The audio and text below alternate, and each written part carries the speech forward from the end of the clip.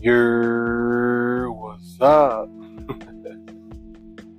It is your guy Taz Angel with another episode of Taz Be Thinking, and man, Taz Be Thinking.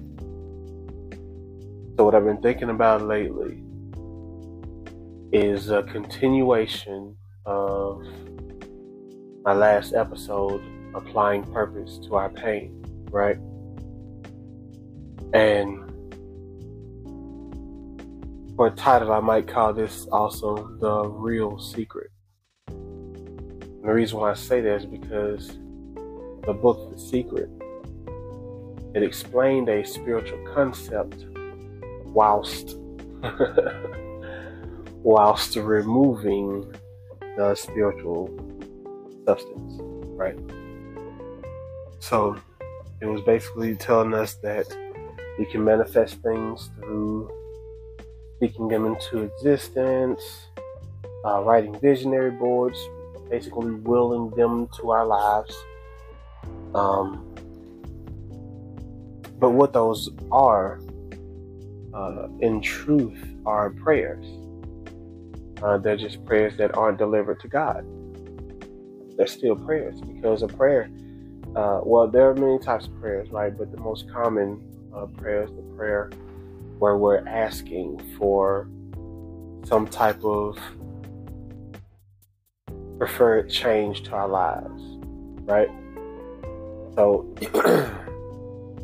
most of the time when it's a type of prayer, it's going to be that one. But there are more types. We need to grow the craft, grow our learning of the craft of how to pray.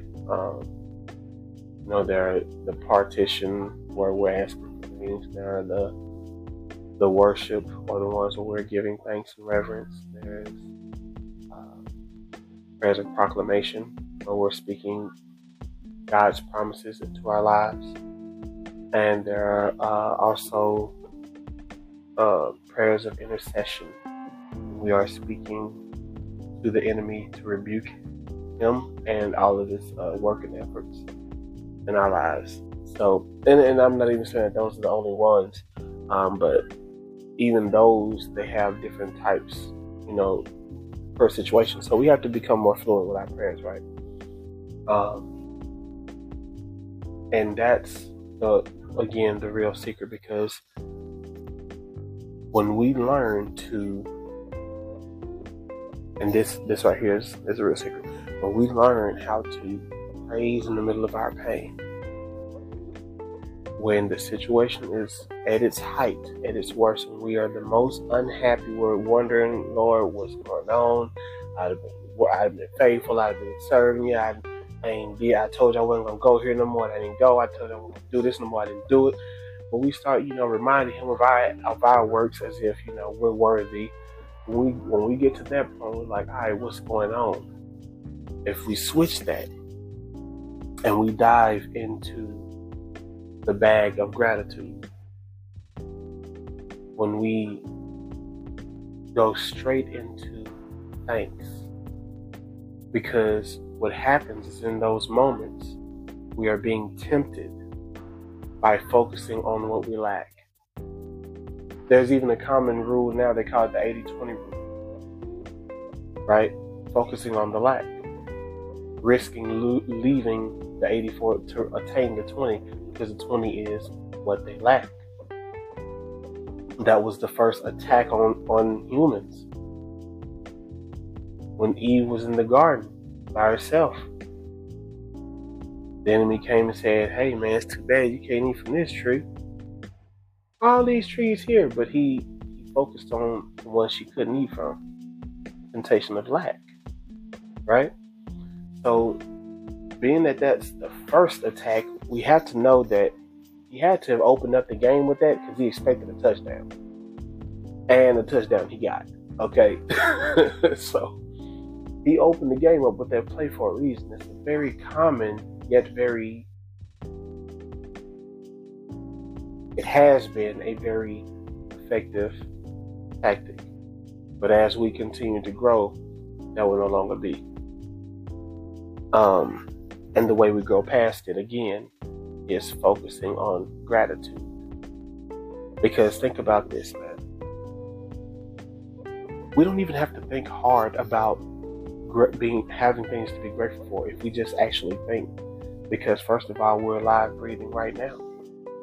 We're able to exist right now. How many of us have been in car wrecks?